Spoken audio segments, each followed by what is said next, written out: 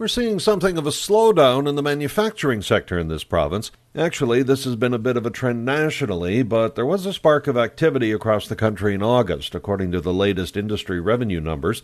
Alberta and Manitoba were the growth leaders as their revenue line turned upward.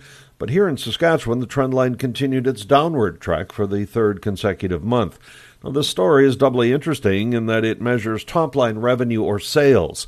Now, they should be getting a lift from inflation, but that's not the case in Saskatchewan, where our plants saw sales fall back by almost 2% for the month. That's about 7% behind the level we saw a year ago. Along with BC, that's the largest retrenchment among the provinces.